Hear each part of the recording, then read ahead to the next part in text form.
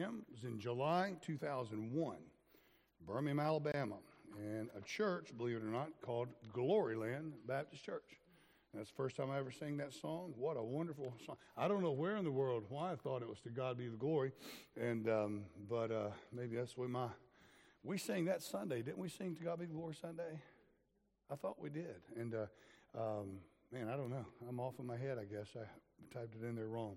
All right, amen. Well, guys, it's good to be in the house of the Lord this morning. Do hope and pray again you've had a blessed week. Let's open our Bibles up to Proverbs in chapter 3 this morning. We're going to begin a series here, about a 4 or 5 week, maybe 6 week series on our Wednesdays.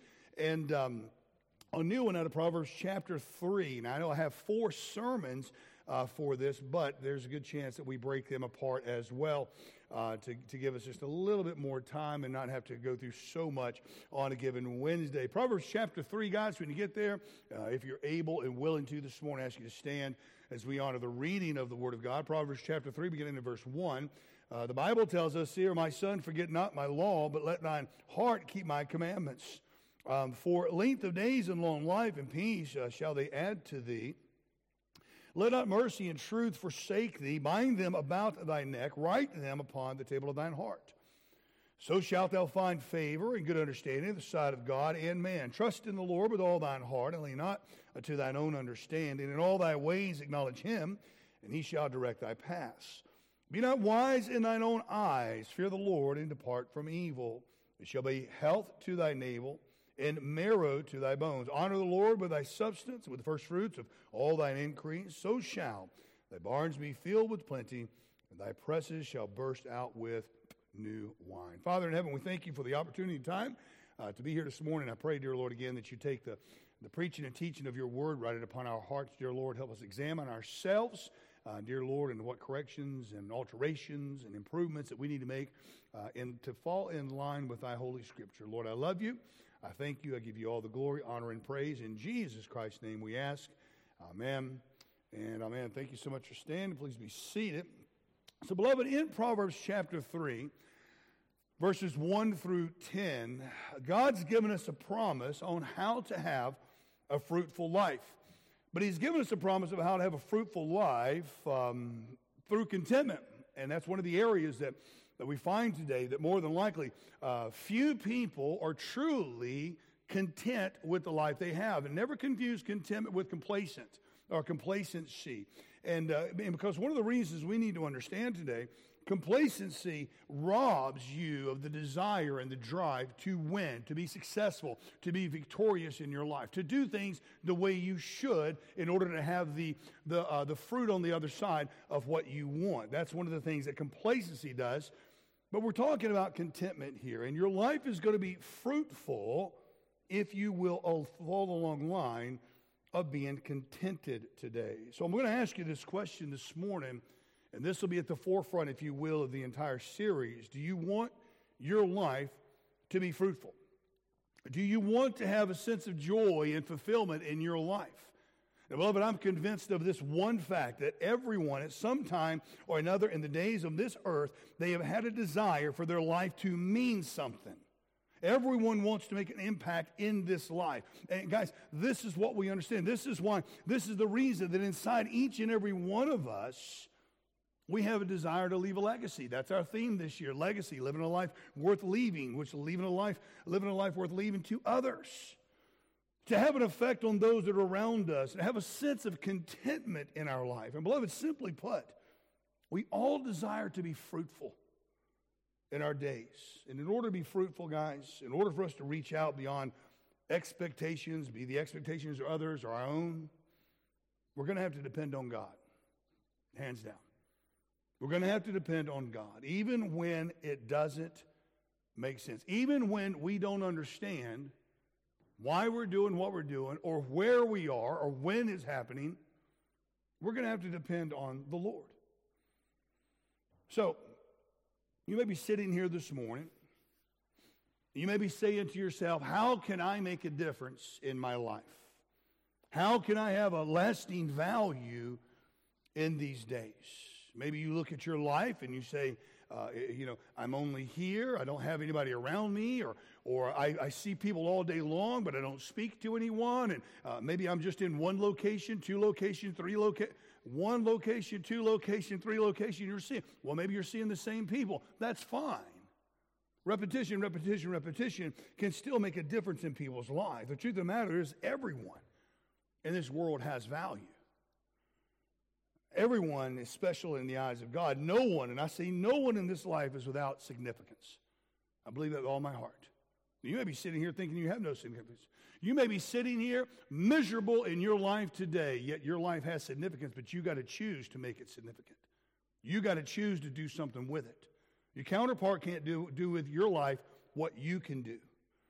Our life can and will have meaning when it's filled with contentment. It's a struggle. I'm not going to say it's not. And there are verses, guys, there are verses in our passage of Scripture that we're going to look at today. The verses that I regularly refer to in my daily walk, they operate as a constant reminder of not only God's greatness, but His power, and they function as almost like a formula, if you will, for comfort in my life personally, and ensuring me that God's never going to leave me. Now, if we were to ask for everyone in this room to put their hand up who has felt like they've been left alone, even by God, and I understand we know the Bible, and we know that He's never going to leave us nor forsake us. But that doesn't change the feelings at times. Everyone in here will be honest that they felt like they've been in a time of disparity, a time of darkness, and they would raise their hand as high as they could, saying, yeah, I have felt like He's left. But we know, and we're assured by the Holy Scripture that He hasn't. And so that's where we're going to kind of tie into today.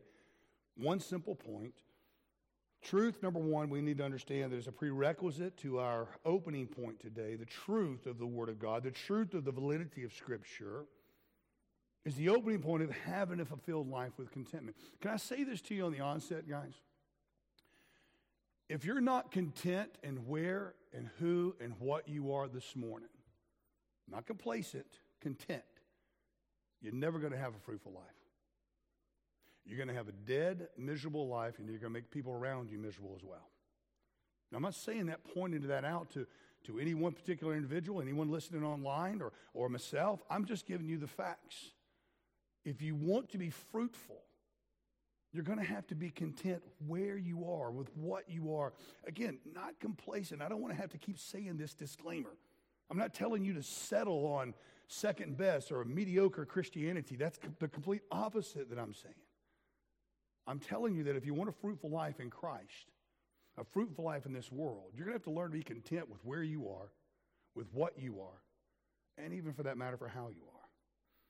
So prerequisite today, to our opening point in having a fulfilled life and contentment is treasuring God's Word. Treasuring God's Word. Now, before you switch off, because we're Bible believers, this right here, well, bless God, I'm a Bible believer, so I mean, you know me, I'm going to treasure the Word of God. Can I tell you this morning that the litmus test of how you treasure the Word of God is how you live the Word of God? It's got nothing to do with what you say. It has everything to do with what you live. And we must ask ourselves, guys, is God's Word important to us? Well, preacher, I do my scripture writing every day. So do I. As a preacher, I read my Bible every day. So do everybody else does. But you know what? We could do our scripture writing, tick box, our scripture reading, tick box, our verse memorization, tick box. And then we could walk out the door, we could walk in our living room, we could go grab another cup of coffee and still be miserable in this life and be unfruitful because we're still uncontent. We're still discontented. You want fruit in your life, guys, you're going to have to find contentment. It's going to start with treasuring God's Word in your life. We've got to ask ourselves, is the Word of God near and dear to our hearts? Is it near and dear to our lives? There's a Roman Catholic priest one time in Belgium who rebuked a young woman and her brother for reading that bad book, and he pointed to the Bible. Mr. Priest, she replied, a little while ago, my brother was an idler, a gambler, a drunkard, and made such a noise in the house that no one could stay in it. And since he began to read the Bible, he works with industry, goes no longer to the tavern, no longer touches cards, brings home money to his poor old mother, and our life at home is quiet and delightful. How come, Mr. Priest, that a bad book produces such good fruit? I would imagine in that thing, the priest stood silent, which had nothing to say, which is a very good thing. It would suit the world much better if every Catholic priest on the planet would just be quiet and sit down. You see, beloved, what's important to you? What's important in your life? Think about it like this. Whatever is important to you, whatever is important in your life gets attention. Whatever is important to you receives affection. I mean, think about it like this. Think about it right now. It doesn't matter if it's carnal, it doesn't matter if it's spiritual, it doesn't matter if it's both. What is something that's near and dear to you right now? And I don't know what it is, but it could be, what could be near and dear to you? Healthy eating. Healthy eating. And you know what happens if you're going to eat healthy? That means you're going to have to prep food. That means you're going to have to spend the time and the money to cook the food and have it ready. You're going to have to labor and give attention to healthy eating. There's no other way around it. Unhealthy eating is easy. Just slip through the drive-thru, get a fatty burger, you're good to go, run on about yourself. Go down to the takeaway, that's easy. But if healthy eating is important to you, and I'm not saying it should be or shouldn't be, it's going to cost you something, and it's going to require your attention. And it's not easy. Let's be honest. Video games. Are video games important to you?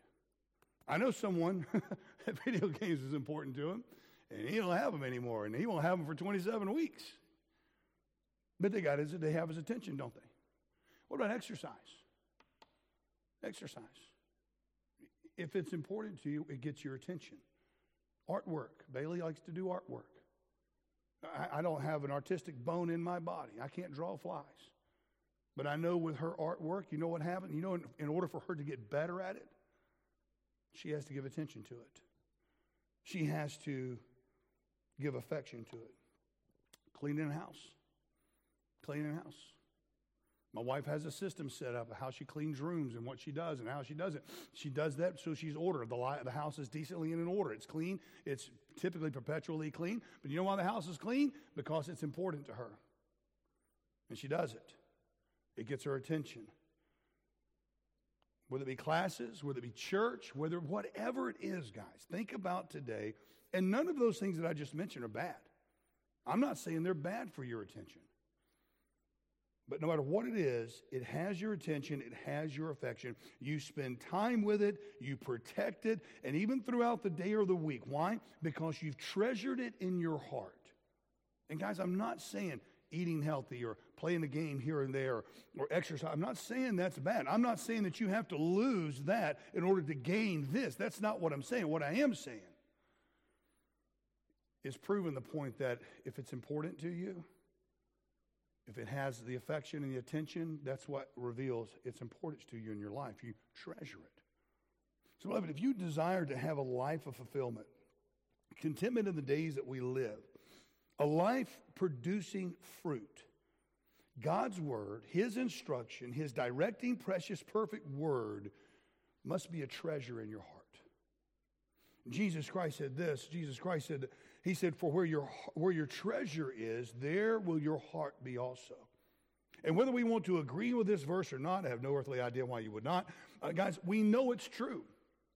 Our heart is where our treasure is. And it doesn't mean that we cannot have things in this life that we are dedicated to or committed to. We should be committed to excellence in all that we do. But what it does mean is we must treasure the element that God has given us. And he's given us his word. So when we begin to treasure his word, we find his blessings in our life more and more. Look with me in our text in verse 2. Again, verse 1 is the picture of forget not my law. This is how you show your treasure of God's word. Let thine heart keep my commandments. And then here we find the blessings in our life more and more. For length of days and long life and peace shall they add to thee. This doesn't mean that if you treasure the word of God in your heart that you're going to live longer on this earth. That's not what that means. It's not what I'm saying. If that be the case, there's a whole lot of explaining to do throughout the stories in the scripture. But what does it mean? Remember, we're speaking about a fruitful life, meaning God will so guide us in our life when we treasure His Word in a way for our life to be full, content, full of things which make a difference. So many people go through their life unhinged today, doing whatever comes next, and at the end of the day or the week, the month, the year, they look back and they have nothing to show for all the time that they've spent. And God is telling us that if we will live by His principles, forget not my law, that He will lengthen our days, He will stretch our days and our years so that we can accomplish more. The promise is that God will become involved in our days and involved in our years, and that He will stretch those days and those years as the fruitfulness in our life. And guys, we can and we will accomplish more in the life by adhering to the principles of God, by adhering to His principles found in His Word, than those who have the same amount of time in their life who ignore God's words and God's principles. There are going to be days where it seems as if every minute, every second of the day is filled up. If we will treasure God's Word in our heart, we will make those days fruitful, and He will bless us with the days. He'll bless us with days of rest and recharging as well. So when we treasure God's Word, and we forget not His law, we'll accomplish more in the same amount of time than others do who disregard His Word. And this is how we're making a difference. Making a difference in the ways we live and the functions and bearing fruit with all that we desire to have. Living a life, guys, not only glorifying to God, but one that is marked with fulfillment. And again, I go back to the word, one that is marked with contentment and joy. You show me someone who has no joy in their life, I'll show you someone who has zero contentment in their life. So, beloved, there is an enemy of treasuring God's Word, which is the same enemy of the Christian soul. The same enemy of peace in our hearts is the same enemy of having a fruitful life. And it's the number one target. Its number one target is that word contentment again. Now, I've often taught, and I still do, that the greatest enemy of contentment is complacency. And I really and truly, I'm going to change that just a wee bit. I think the antithesis of contentment is going to be complacency. People think that, well, I'm just content where I am. If you're not striving to do better, you're not content, you're complacent. There's a difference between the two.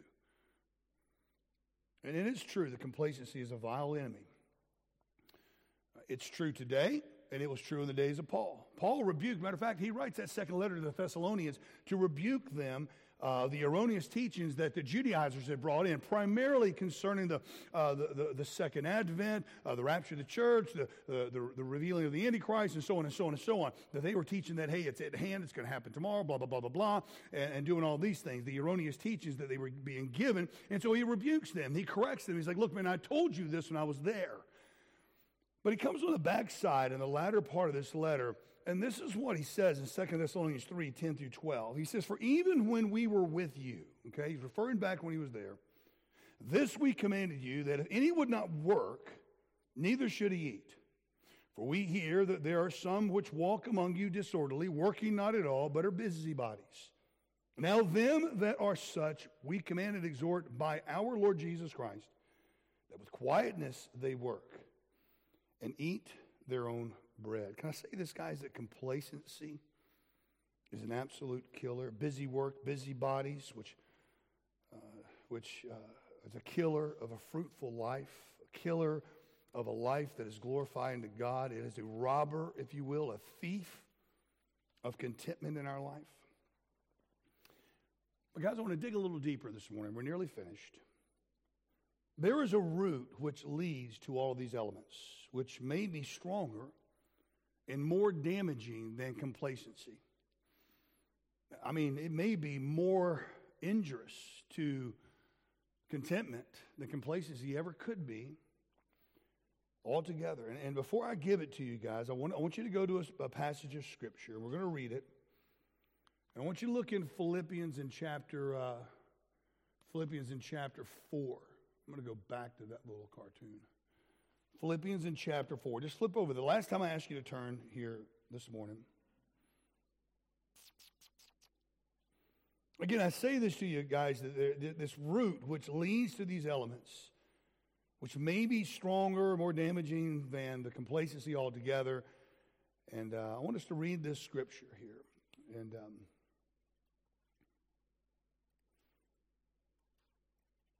many have read and preached from this scripture, but I'll say this, few have mastered it, if any at all. Philippians chapter 4, verses 11 through 13, the Bible says, "Now that I speak in respect of want, for I have learned in whatsoever state I am, therewith to be content. And I know both how to be abased, and I know how to abound. Everywhere and in all things I am instructed both to be full and to be hungry, both to abound and to suffer need. I can do all things through Christ, which strengtheneth me." Now, before you amen and take a note and lock yourself into those passages of Scripture, guys, I want to examine our hearts. I want us to stop and I want us to look at this verse and ask ourselves, are we truly treasuring God's Word in our heart? Are we treasuring God's Word in our life and actions? Contentment is not always happiness. It's not always happiness. And being content, guys, is a learning process. People complain about their life. They complain about, we hear it quite a bit right now. They complain. It's 7.5 degrees in here. Guys, I'm not warm right now. Do you know the warmest I've been since I walked in this church was the 2 seconds I had to go sit back with Denise on that heated pew? All right? But me complaining about the cold is not going to help, is it? It is what it is. It's January in the United Kingdom. Guys, it's dark, it's cold, and it's wet. Right? It's called part of life. And you can just deal with it. What I'm saying here, guys, is that contentment is a learning process. It's not something that is a switch that you flip on. Paul says, I've learned to be content. He knew how to be abased. He knew how to abound. But the greatest enemy to winning, the greatest enemy to victory, the greatest enemy to success is being complacent in your life, because complacency leads to complaining. And again, whether it's the weather, whether it's the darkness of this time of year, whether it's the inflation, the fuel prices, the gas, guys, it is what it is. Leave it go. But there's a greater enemy out there today. A greater enemy, I would say, than complacency. And when we look at treasuring God's word in our heart, there is the enemy of envy. Of envy. I never really saw this until last night, of how envy robs contentment and brings about complacency. There's a phrase that many of us have heard on a regular basis, and it's called keeping up with the Joneses. You already heard that? Now, I got to be honest, Daisy, I thought it originated here in Wales because of all the Joneses. But apparently it did not. So it's actually a 20th century term. It originated with Arthur Pop Mummins, Keeping Up with the Joneses comic strip in the New York Globe. And the strip was first published in 1913. It became popular quite quickly. In September 1915, a cartoon film of the same name was touring the U.S. cinemas. Now, the Joneses in the cartoon, they weren't based on anyone in particular. And they weren't portrayed, they were just, a cartoon itself. And Jones is a very common name. We understand that, kind of like Smith as well. It's merely a generic name for the quote-unquote neighbors in his comic strip. But some linked the phrase to a wealthy real estate magnate named, in the 19th century, New York, guy named George Frederick Jones. And the Jones family, along with many other rich friends, they built these increasingly lavish homes in the Hudson Valley in New York. And it's been suggested that the race to impress the neighbors was the source of keeping up Joneses, but the plausibility became incorrect, even though it sounds right, because the phrase was not found until the comic strip appeared. So how does that get us where we are today with losing contentment in our life? Having said all of that, the root of keeping up with the Joneses, the root of losing contentment in your life and being fulfilled with complacency, therefore having an unfruitful life, no joy, no peace, comes from envy and trying to keep up with the Joneses. Denise had a friend in high school. And I'm sure we've all had a friend such as this. I don't know the name, not going to call the name, wouldn't do it anyway. But if she got her hair done, the other girl got her hair done. If she got a certain pair of shoes, she got a certain pair of shoes. If she got a dress or whatever, she got a dress. And it was just a constant, continual, trying to, toppers. We've talked about that in communication before, how in conversation and communication there are certain people who are toppers. And I'm saying all that to say this, guys. The root of all of that, trying to keep up with the Joneses, just because this person does something, they do it over there. Just because this person gets something, they get this over here. It's just a continuing. The root of it all is envy. But the fruit of it all is complacency. The danger of it all is the loss of contentment. And the result thereof is going to be pure lack of joy. It's going to be pure lack of fruit. Proverbs 14:30 tells us this. It says, "The sound heart is the life of the flesh, but envy, the rottenness of the bones." So, beloved, you'll never have a fruitful life of contentment if contentment's not present. Contentment will not be part of your life when envy is the element of your thought process. And when envy is in your days, you're not treasuring the Word of God. So to finish up this morning, to be done and dusted with this part, beloved, if you want a fruitful life filled with contentment, you need to start treasuring God's Word. Not just in word alone, not just in tick box, but treasure God's Word. Root out envy, rebuke its byproducts, which is dragging and chasing others into learning how to be content in whatsoever state you are. Again, contentment is a learned process. Paul said, I've learned to be content. I've learned to be content. So having a fruitful life of contentment, guys, part number one is treasuring God's Word. By treasuring God's Word, you can root out envy. By rooting out envy, you can eliminate complacency and therefore have contentment in your life, which the byproduct of that is fruitfulness, joy, and peace. Bow our heads, if we will. Father, we thank you. The time, opportunity to be together this morning. Pray that you take your Word, apply it into our hearts. Help us, dear Lord, every step of the way. Lead us into the right way, dear Lord, today. I pray you keep us safe on the roads. Bring us back at the next appointed time. Bless our services, Lord, coming into the weekend. Bless our prayer meeting on Friday. And Lord, I just want to give you glory, honor, and praise. Thank you for all that you've done and for who you are. And Lord, I just pray again that you remember these prayers that's gone up this morning, those requests, Lord, especially for souls who are unsaved, Lord, that they would come to the saving knowledge of the Lord Jesus Christ, in whose name we ask all of these things today. Amen and amen.